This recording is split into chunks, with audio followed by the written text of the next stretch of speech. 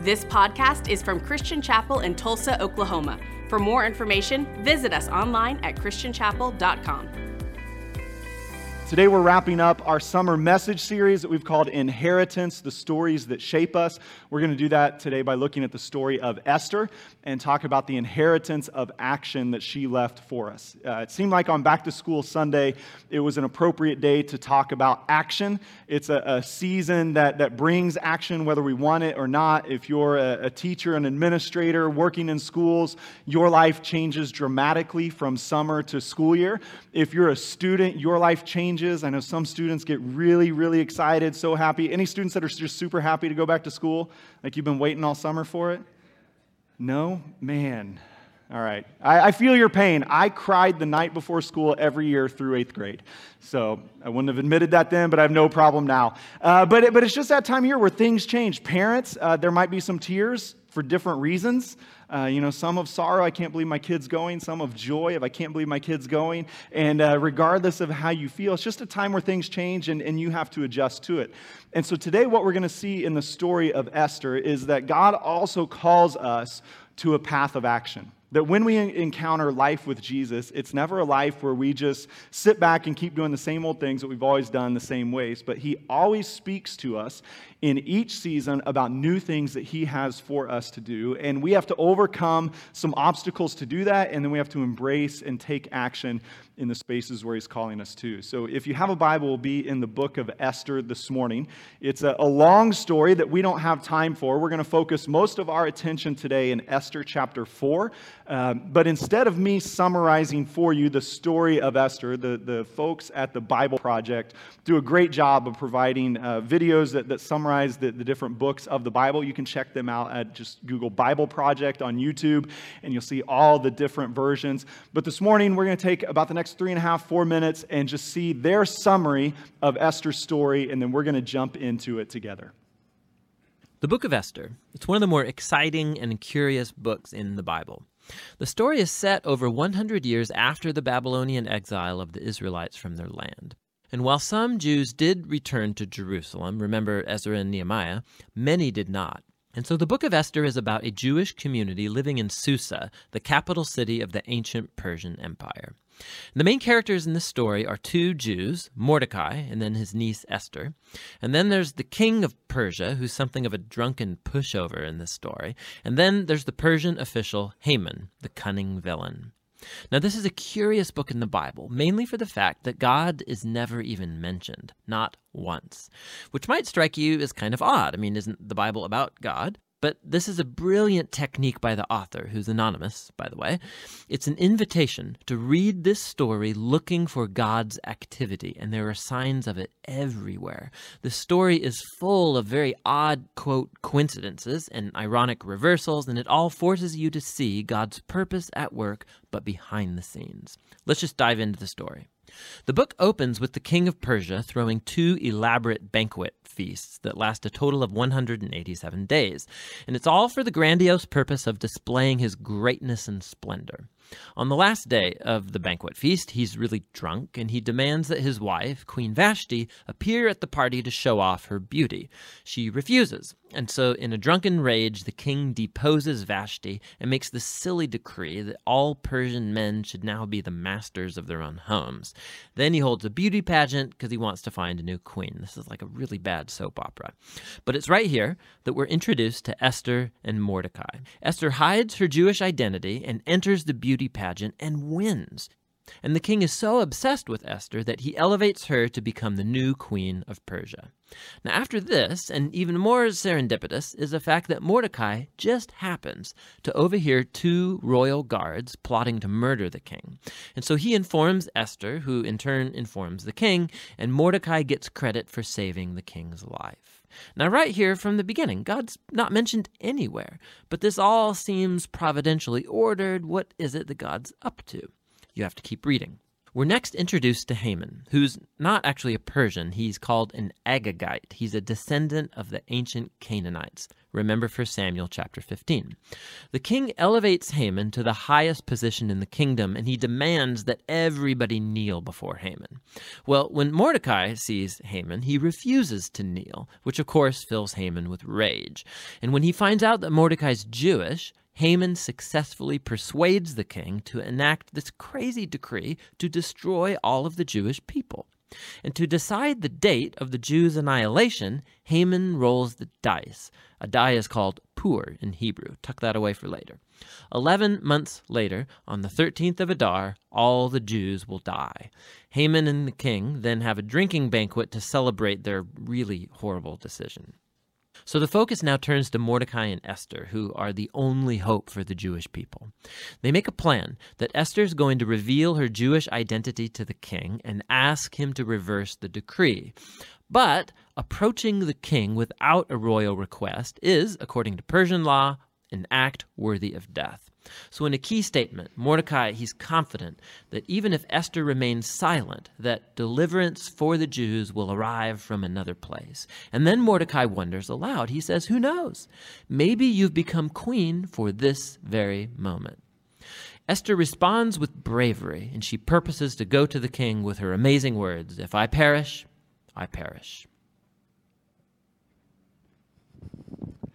All right, so a little better than just me telling you, hopefully. But it's a great story. I know some of you are probably familiar with it. You've heard it, and we're just going to kind of jump into it today and see how Esther's got some obstacles in her life that should prevent her from taking action as God calls her to. She has to overcome those, and then she has to be confident that God actually has placed her at that time in that moment for that specific purpose. And so just kind of a word of warning to you. I think over my 9 years or so at Christian Chapel, this is, I think, the third time that I've preached from the story of Esther. The previous 2 times, in both instances, there have been a couple people who've come up to me and told me, thank you for ruining the story of Esther for me. Because here's what's going to happen this morning. You most likely are familiar with the Disney-fied version of Esther's story, right? Where Esther, you even heard just a hint of it in that video of Esther wins a beauty pageant. And she goes from the peasant girl to the wonderful queen. And that's a little true, and yet there's some elements of Esther's story that are actually fairly dark, and if you really stop and think about it, pretty depressing. And by the end of the day, you're probably going to arrive at the point of thinking, I'm glad I'm not Esther, and I don't want to be Esther. And I don't want my daughter to grow up to be Esther. And I don't want anyone I know to be Esther, because Esther's life was hard. And we kind of gloss over a lot of those details so we can hurry up and run to the point of you were made for such a time as this, so go out and do the things that God has called you to do. And that's great, and that's actually where we're going to end this morning. But before we do, we need to think about Esther's past and what it actually meant. Esther had all kinds of reasons that she should have resisted the opportunity to be used by God to save the Jewish people. Right? Her life had been hard, and now she's being asked to do something even more difficult. In the opening chapters of Esther, we learned that she was an orphan. Both of her parents had died. Now this in itself is traumatic, is difficult, is heartbreaking. I know some of you in the room, you've been through those moments where as a child or as a teenager, you lost your mom or you lost your dad. Some of you might have lost both of them. Sometimes it was through death. Sometimes it was through their own choices where maybe they went to prison or they abandoned the family. But at some level, there are those of us who know what it is for our parents to leave and us to be in that orphan-type position. And for Esther, you have to imagine it would have hit her the same way that it still hits people today. If when mom and dad aren't around anymore, it's going to make you question God's love and concern for your life. It's going to make you doubt that He really cares about you. As you look at the world around you and you see your friends at school or your friends at work and the relationships they have with their mom and the relationships they have with their dad and the fun things that they do as a family, it opens a door to pain and anger and hurt in your own life where you think, why not me? Why can't I have that? Why can't I enjoy that? And we have to imagine Esther would have went through all of these emotions and more. Esther winds up being adopted by her uncle Mordecai. We're not told if it's on her dad's side or her mom's side, simply that she had a relative who took her in. Now, even Mordecai, when he takes her in, he welcomes Esther into a position that's not really that great for her. So as you saw in the video, Esther and Mordecai, they are Jews living in Persia. So they are part of the people who've been exiled out of Jerusalem, out of Judah, very similar to the setting that we talked about last week with Nehemiah. They are God's chosen people living outside of the promised land. But for Mordecai and Esther, there's an extra element that's worth our attention this morning. They are Jews who have chosen to remain in Persia after others have returned back to Jerusalem, to Judah, and to the promised land. So what does that mean for us? It means that Mordecai and Esther were in a place where they were constantly wondering, have we been disobedient to God's will for our life? We had an opportunity to return, but we chose to stay here. Mordecai and Esther, and probably more Mordecai than Esther because of her situation, it seems have chosen the comfort of Persia over the potential affliction of returning to Jerusalem. And so now they live as foreigners, as exiles, while they have an opportunity to go back. And they would have lived with this constant question, will God still provide for us even as we resist going back to the land He created for us? And so they would have heard the stories of the Old Testament. They would have heard about His promises to Abraham and Isaac and Jacob, heard the stories of Moses and Joshua, and they would have wondered again and again and again, are those stories still our story? Or have our choices made us exempt from them? Are we now living outside of God's promises and outside of God's plans? In the same way for some of us, there may have been moments and seasons, or maybe right now, where you're starting to wonder, have choices in my past permanently removed me from God's promises? Does He even have a plan for me anymore? Does He even want me to participate with Him? Or have my decisions separated me from Him, and do I now live as an exile outside of the people of God, and the promises of God are no longer available to me? And then the last part of Esther's story that we have to consider this morning is, as it was described earlier, the beauty pageant. The beauty pageant wasn't really a beauty pageant. King Xerxes wasn't a well-known, beloved, benevolent king. As he was described here, he's a drunk, right? And he just makes choices based off of his own pleasure. He throws a big party for his friends. They're all trashed, and he wants his wife, Queen Vashti, to come out and parade herself before them. When she refuses, he deposes her, and then he tells his officials, gather all the young women, get the prettiest, the most attractive ones, bring them to the capital, have them spend a year receiving beauty treatment so they are appropriately prepared to be in my presence, and then bring them to me. And I will spend one night with each one of them. And then at the end of the process, I will choose the one I want. And the ones that I don't choose, they'll live as my concubines, kind of here in the harem forever. Now, when we start to put it in these terms, we begin to understand that Esther's story is not some romantic love story, right? This is not Jasmine and Aladdin, right? This is not Sleeping Beauty, Snow White, Cinderella, or any other princess that you can think of. This is the story of a powerless young woman being told by her uncle, you're going to go participate in this. Good luck. This is the rest of your life. The worst case scenario for Esther is she'll be rejected by the king and she'll live a life of isolation as one of his concubines. The best case scenario is she'll be selected as queen and she'll live a life of isolation while he still has this army of concubines. This is not the story of two souls just being bound together by God's love and God's providence. This is a story of a wicked and evil king happily ripping young women out of their homes for his own pleasure and discarding them as he sees fit. In fact, over the centuries, Jewish rabbis have argued repeatedly that it's possible Mordecai acted immorally towards Esther. That his job as her protector in this situation should have been to flee the kingdom or to lay down his life to keep her from being presented in this debacle. And yet none of that happens. Esther, the orphan, is once again taken out of her home, once again removed from the only family that she has. She's placed into this horrible contest where there really are no winners except for the king. And in all of this, even as you read Esther's story, it seems that God is absent. He's not named. Nobody prays, nobody asks his advice, nobody turns to the scriptures. And yet what we see in Esther's story is no matter how deep and troubled our past might be, no matter how severe the trauma is that we've been through, in the moments where we didn't see God or hear God, he was always present, he was always active.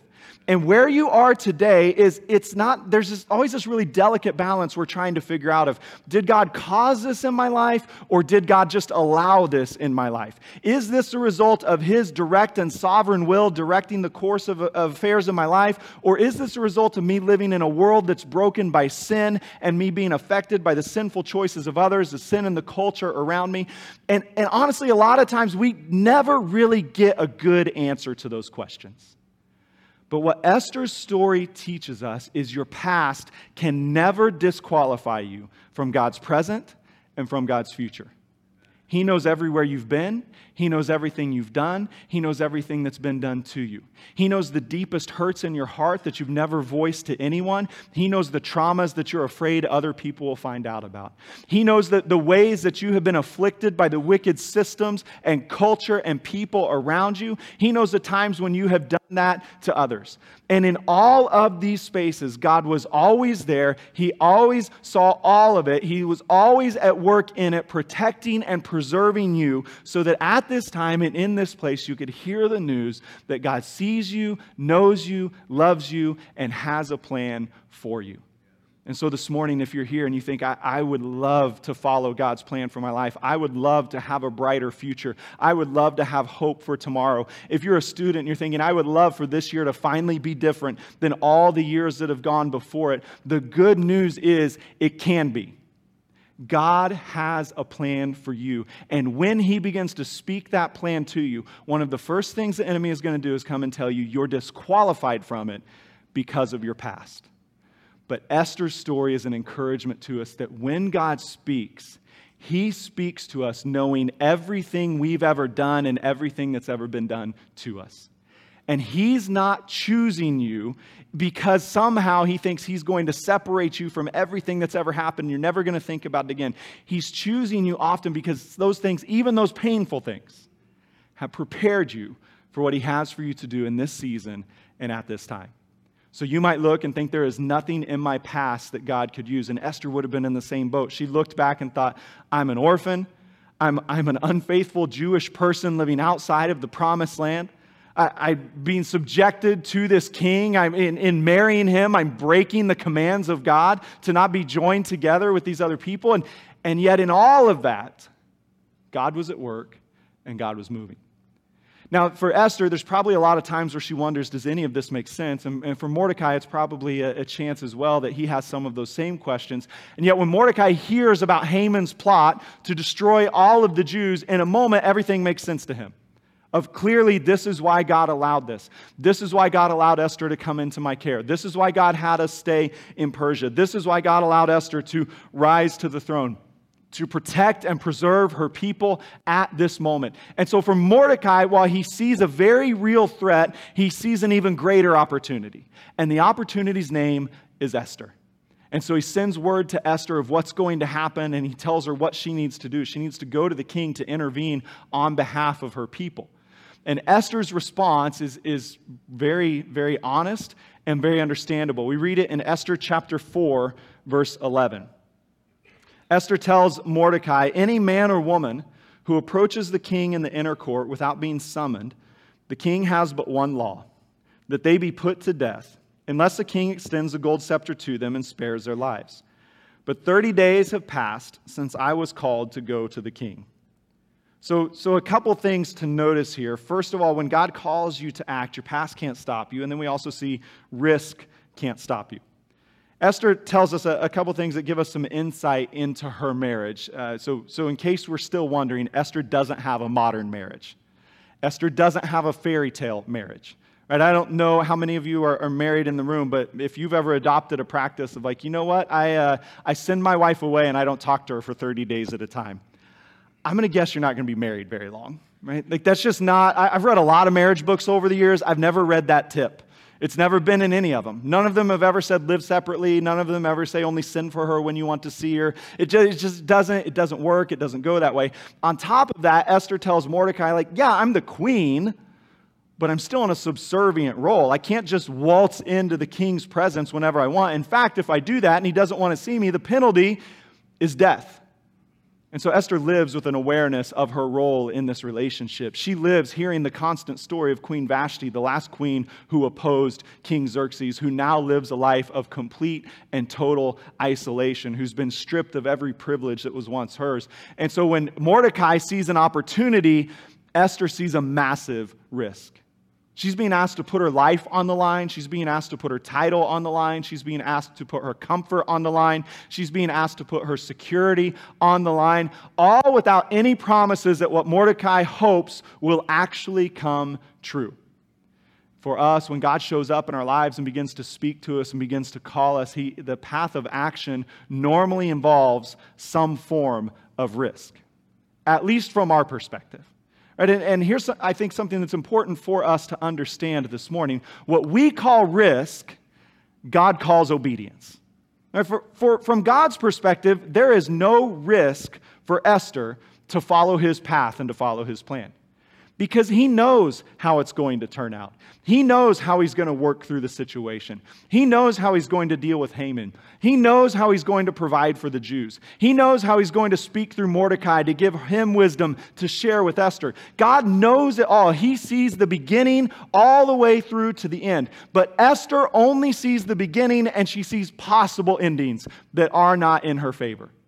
For you and I, when God calls us to act, when he calls you to try something new, when he calls you to step into a new space, that first step of obedience often feels risky because you don't know how it's going to end.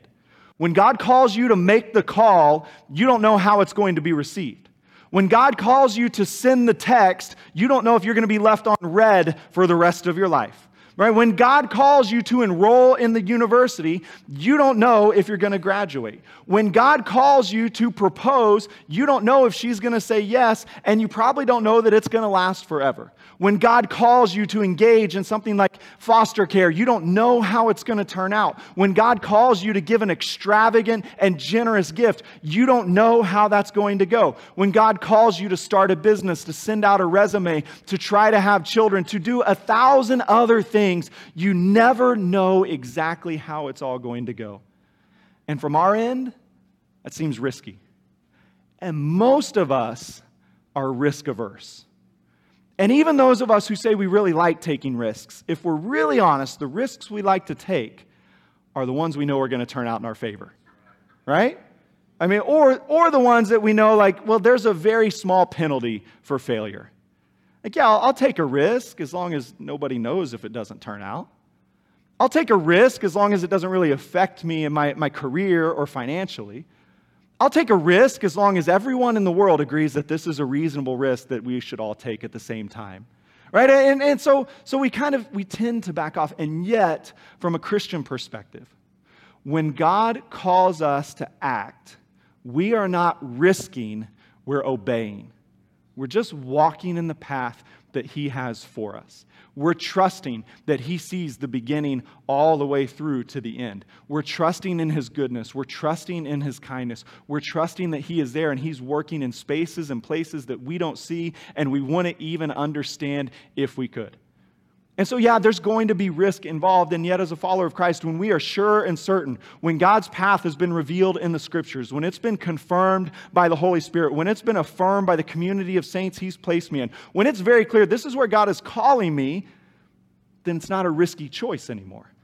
It's just the next logical step in your journey. And so you take that step of faith, and what you find is in that step of faith, you receive gifts of faith. You receive the ability to continue to believe. Some of you this morning, you have taken those first steps and you're in a season where you're wondering, are we on the right path? Well, if that path has been confirmed by the Scriptures, if other believers are telling you, yes, you made the right choice, if you have the Holy Spirit assuring you, this is the way, keep walking in it, then you can be confident that not only is God going to provide for you to get to the end, but God is going to give you gifts of faith all along the way. And so the risk isn't risky. The risk is just obedience. And then as you keep reading Esther's story, you get her response back to Mordecai of, hey, I don't know if I should. It's pretty risky. I'm risking death. Remember what happened to Queen Vashti. Mordecai's response to her is, it shows that maybe Mordecai never raised kids of his own, right? Or maybe he did, but they were just the tough love household. I don't know. But Mordecai, there's not a lot of compassion. There's not a lot of kindness. Esther says, hey, I might die. And Mordecai in Esther 4, verse 14 says, if you remain silent at this time, relief and deliverance for the Jews will arise from another place, but you and your father's family will perish. Now, I don't know if you've ever asked someone for advice when you're facing a risky decision, where you feel deeply that there's a chance this isn't going to turn out well. And their response is basically, shut up and do it, or you might die. It's not really inspiring confidence, and yet if we stop and really examine what Mordecai is telling Esther, what he's telling her is you can be confident as you step forward in action. The first thing he tells her is, look, God's going to achieve his deliverance. And so he's trying to put Esther's heart at ease, and he puts our hearts at ease as well, that when God calls me to do something, when he calls me to be part of advancing his kingdom, when he calls me to make a generous gift to support a missionary, when he calls me to begin to pray in new areas, when he calls me to step into a new relationship, when he calls me to take advantage of a new opportunity, when he calls me to confront a certain problem, sometimes we face this pressure of, well, if I do that, then it's all on me to make it work. But what Mordecai is telling Esther is, look, God already has a plan for the salvation of his people. Because God had made promises to Abraham, Isaac, and Jacob. God had made promises to Moses and to Joshua. God had made promises to David and to Solomon. And Esther and the Jewish people were recipients of promises that existed long before them. So Mordecai is just reminding her, listen, we're just playing our little part in this point of God's story. Our job is just to do what he says. God will achieve his deliverance, whether it's through you or someone else. And so the encouragement to you and I today is, hey, what God has called you to do, he wants you to do. He'll equip you to do. He'll enable you to do it. But your disobedience is not going to destroy his kingdom.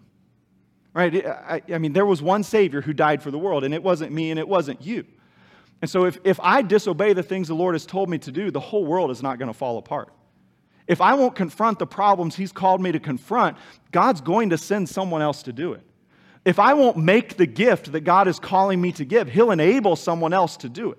If I won't pray the prayers that God is calling me to pray, he'll inspire someone else to do it. If I won't step into roles of leadership that God is calling me to step into, he'll equip and elevate someone else to do it. If I won't stay in the relationships and have the influence that God is calling me to do, he'll bring someone else to do it. If I'm unwilling to be a pillar in my community, in my neighborhood, at work, at school, he'll bring someone else along who will. Why? Because his purposes are greater than my disobedience. We see this again and again and again in the scriptures. And for some of us, this might hit us kind of funny because maybe you grew up like I did, believing this, that kind of everything rode on you. Like, I know the kingdom has advanced, and I know the church has existed for 2,000 years, but man, buddy, if you don't get it right, this whole thing's going to fall apart, and it'll be your fault. All right, the gates of hell will not prevail against it. Unless you're disobedient, then they might. We don't know.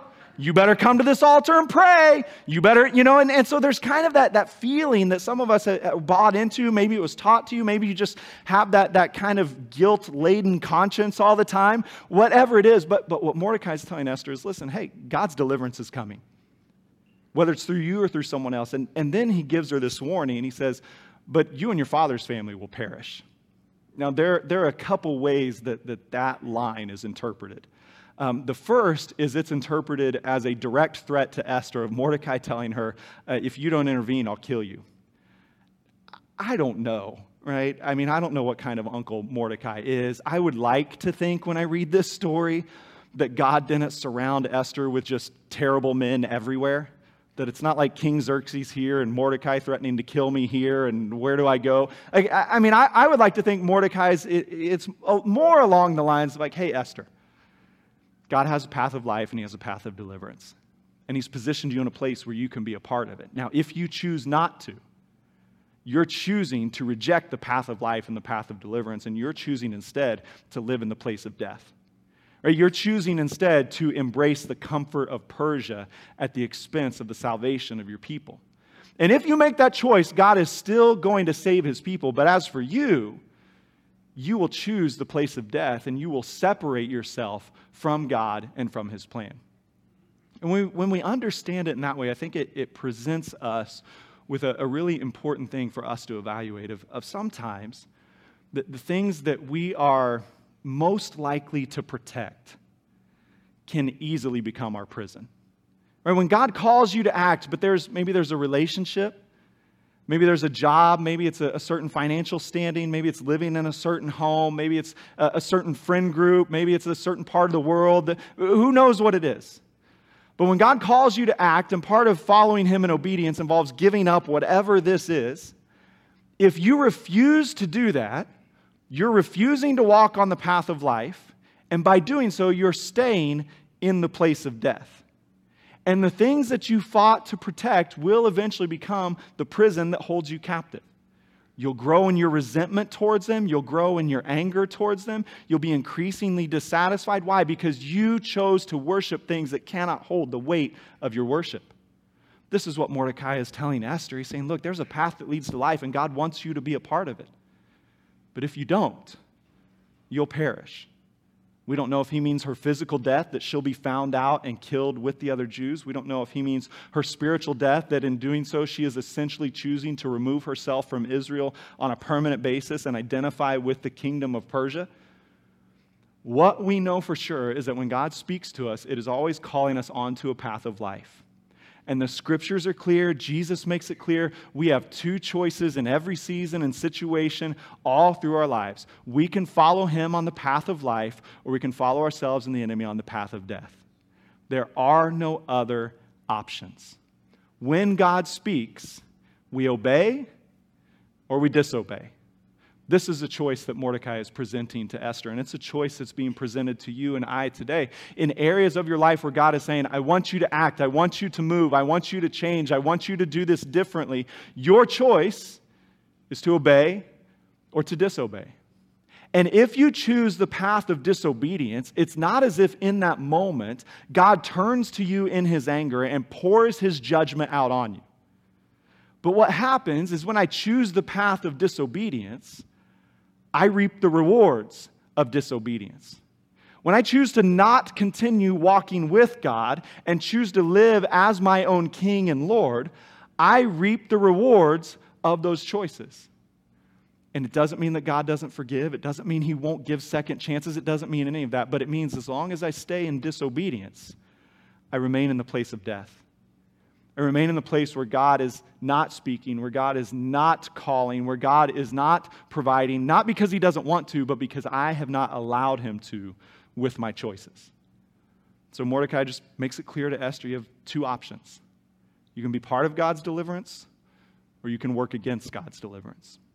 And for us this morning, again, I don't have the insight and definitely don't have the time to articulate the particular season and situation that each one of us are facing. But I know for many of us today, God is calling us on a path of action, and we're evaluating if we're going to obey or not. And we might have all other kinds of fancier language where we try to soften the edges around that. But at its core, when God speaks, we make a decision to obey or to disobey. There is no middle ground. There is no compromise. There is no negotiation. And so Esther has to make this decision of, okay, I'll move forward. And for some of us in the room, you've been in that space where God spoke, where it was clear you had to act, and you were able to move forward in confidence because you knew the God who's calling me is a God who will provide for me. Because you understood, hey, I'll pack up the family and we'll make the move. You understood, I'll change the major or transfer colleges. You understood, I will break up and end this relationship that's not pleasing to the Lord. You understood, I will make this sacrificial gift. You understood, I will adopt a lifestyle of prayer. And as you took what seemed to be a risky choice, God provided. And on the path of obedience, you experienced his blessing. You experienced his provision. And for some of you this morning, you're right in the middle of it and you're wondering if you're doing the right thing. And I just want to encourage you, keep trusting him. Keep obeying him. The God who called you is the God who will provide for you. The God who brought you this far is the God who will lead you the rest of the way. The God who directed you to these decisions is the God who will work through those decisions. The God who brought you together as husband and wife is the God who will keep you together as husband and wife. The God who chose you as a foster parent is the God who will empower you as a foster parent. The Lord who gave you those children is the one who gives you wisdom to lead those children. The one who gave you the job is the one who works through the job. The one who puts you in the position of leadership is the one who will equip you in that position of leadership. Wherever you are, if you are walking the path of obedience, God is with you, God is for you, God is working through every moment, whether you see it or not.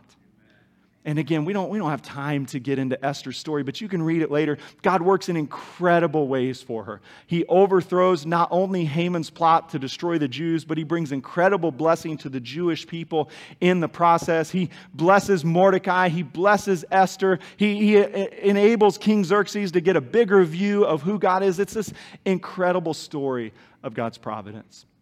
But before we get there, Mordecai gives Esther one final encouragement. It's probably the most famous line in the story of Esther. Esther chapter 4, verse 14, the second part, Mordecai tells Esther, "Who knows, but that you have come to your royal position for such a time as this." Mordecai looks at Esther's life, and he sees the sovereign hand of God at work. And his conclusion is now it's time for Esther to go to work. Mordecai looks and can say, Esther, look at everything the Lord did. When your parents died, it was tragic and it was horrible and nobody wanted it. And yet God worked through that terrible situation to bring you under my care. And you and I, as we lived in Persia, and we wondered if God's promises were still for us. And then you entered into this horrible process, and I'm still not sure if that was the right thing or not. And Esther, God worked through all of that. And now he's brought you to this time and this place for such a time as this. And it's a wonderful reminder to us that God knows who we are, God knows where we are, and God also knows when we are. And he knows the exact moment of every day of your life. He knows the exact situation that you're going to be facing at 11:42 on Tuesday morning. He knows what you're going to be doing Friday evening. He knows the opportunities that are going to come your way in 2 weeks. He knows the heartaches that may come your way in 3 weeks. And in all these seasons and in all these situations, the story of Esther reminds us we have an inheritance of action to trust God and move forward whatever we're facing, because we know I was made for this moment. You were made for this moment in your life. And so you might feel overwhelmed. You might feel ill-prepared. You might feel unequipped. You might think, I didn't see this coming. But Esther's story is reminding us God saw it all, He knows it all, and He has a plan for it all. And not just in a big generic sense, but in a very personal and practical way, God has plans for the moments you are facing right here and right now. And that should bring comfort to our hearts. And we still might have the questions of, well, did God cause this, or is He just working through this? And I'd say, hey, explore that to the best of your ability, but at the end of the day, you have to settle in the place of, I may never know, but God does. And it's time for me to go to work. It's time for me to do my job. It's time for me to take my next step of action. It's time for me to understand that when God calls me to act, it's not risk, it's just obedience. So I can confidently move forward knowing that I was made for this moment. Now, it's easy for me to tell you that, but I can also tell you I've been on the receiving end of that advice at times. And I haven't always appreciated it. I remember a couple years ago, I was going through some difficult seasons. It was one of those moments, and maybe you've had them in life where, you've got some problems over here, and then you've got problems over here, and then problems come from back here, and they're all just hitting at the same time. And there was, some of you know, one of our missionaries that we support, his name is Larry Smith. And so Larry and his wife Sharon, they've been missionaries for, I think, close to 40 years. I knew Larry and Sharon when I was growing up in Kansas. The churches that I was a part of were supporters of them. So I've literally known Larry my entire life that I can remember. And Larry was staying in our missionary in residence house when I was going through this kind of time in my life. And he came over into my office one day and he said, "Hey, Chris, I heard it's been hard. Just let me hear how it's going." Well, I thought, this is great. Larry's a safe space. And so I just poured it out all on him. Like this, I've got this problem here and this problem there, and they won't listen, they won't do that. I let him have it. And I anticipated, because Larry's about my dad's age, but he's not my dad, I thought he'd have some really kind fatherly advice. Because I'd already had the advice from my dad of like, that's fine, get to work. I didn't want that. I wanted some advice of like, Chris, you know what? Your life is harder than anyone since Job. That's what I was looking for. I mean, nothing big. Just, Chris, I've seen pastors all over the country, and you probably do have the most difficult season and situation right now, and it's a miracle you're still here, right? I was just looking for a little, just build me up. And so, but Larry didn't do that. Larry listened, and then he basically paraphrased Esther 4:14 to me, and he listened to my whole story, and he said, "Chris, that's bad. God knew it would be bad, and he made you the leader, so go to work." And he left my office. That was it. That was the whole advice. What was he saying? He's saying, hey, God made you for this moment, so go to work. Like, you can sit in self-pity, and you can sit and whine, and you can sit and cry, and you can sit and complain, and you can sit with all your why me's and why nots and how comes, or you can just decide, I may never know, but God knows, and he put me here so I can go to work. And I would tell you the same thing in your seasons and situations. And I mean, we want to say it delicately, and we want to value your suffering, and we want to understand the pain that you're going through. And yet, at the end of the day, you may never have all the answers you want, but you can know God is active and God has a plan, and now you have to go to work. We have an inheritance of action. Esther takes action, and she's part of saving the Jewish people. Throughout the scriptures, we see God speaks to men and women who come from broken systems and broken situations, and they take action, and they're part of his kingdom. And today, that continues. God sees you, God speaks to you, and you take action. So as we go back to school, I think it's a wonderful reminder to us that you were made for this moment. To our students, whether you are junior high, high school, college, going to grad school, God made you for this school year.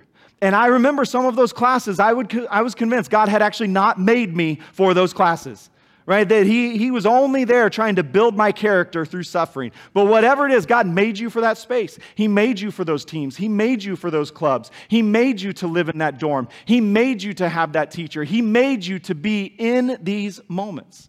If you're an educator, God made you for this school year. He made you for every headache, hassle, and heartache that you're going to encounter. He made you to walk in by the power of your Spirit. If you're a public school administrator, teacher, support staff, God made you to serve in that space where you're not able to share your faith exactly the way you want to all the time. But His Spirit's going to empower you to speak His words in His way to build His kingdom. As you begin to face problems, as you face difficulties, as you walk into a classroom or an office each day, carrying the weight of your personal life and encountering the needs of your students, God made you to be a source of light in that place. For that difficult parent who has already started emailing you this school year, God made you for them. He made you to be a source of wisdom and encouragement. He made you to be the one who knows how to hold your tongue. He made you for that space and for this person. And to our parents, as you're launching your kids off, some of you, you're sending them off to pre-K for the first time, and they're 15 minutes late because you took so many pictures trying to get out the door. Right? And you drop them off, and you drive away just crying of, how did my baby get so big? Some of you, you're sending your first or your last off to their first full days of elementary school, and you're wondering what the future has in store. For others, you're launching them into the jungle of middle school this year. And you're thinking back to your own middle school years and thinking, Lord, help them. God, help them. Help them, help them, help them. Some of them, they're going off to high school. Some of them, I've heard there's some families with seniors this year, and you cry at all your Facebook memories. Right? Just they hit you in the heart. And some of you launched your kids off into college. Some of you've sent them off to grad school across the country. But parents, you were made for this moment. God's going to equip you. He's going to be with you. He already has a plan for your kids, and He's working that plan. And they're going to have difficulty. right? You're going to get some calls for parent-teacher conferences. Not every report card is going to be exactly what you wanted it to be. There's going to be ups and there's going to be downs, and yet you're going to remember God has a purpose, God has a plan, and not only is He working in my kid's life, but He's working in my life to be part of His kingdom and His plan right now in theirs. And then there's so many of us that back to school is not even a thing anymore in our world, and yet we face our own problems, we have our own challenges, we have our own course of action God is calling us to. My encouragement to each one of us today is we were made for this moment. God is here, God is working, God is active. He is speaking, leading, and guiding, and it's our job to act in obedience. Will you stand with me? I want to pray for you. The band's going to lead us in a final song. Jesus, we come to you today. Lord, we pray first of all, if there's anyone in the room or online with us who's never taken that first action of surrendering their life to you, will you help them to do so today? Will you help them, Lord, to ask you to forgive them of their sins and to take their place in your family as sons and daughters? And for the rest of us, Lord, you see the situations we're facing. You see the problems and opportunities we have. And we ask now that your Holy Spirit would come and remind us that we are made for this moment. You are equipping us, you're leading us, you're guiding us, and you are working through every single season and situation to accomplish your will. So, Holy Spirit, will you fill our hearts with faith and courage to believe, to obey, and to act on the things you're speaking to us. In Jesus' name. Amen. Thanks for listening to this podcast from Christian Chapel. For more information, visit us online at christianchapel.com.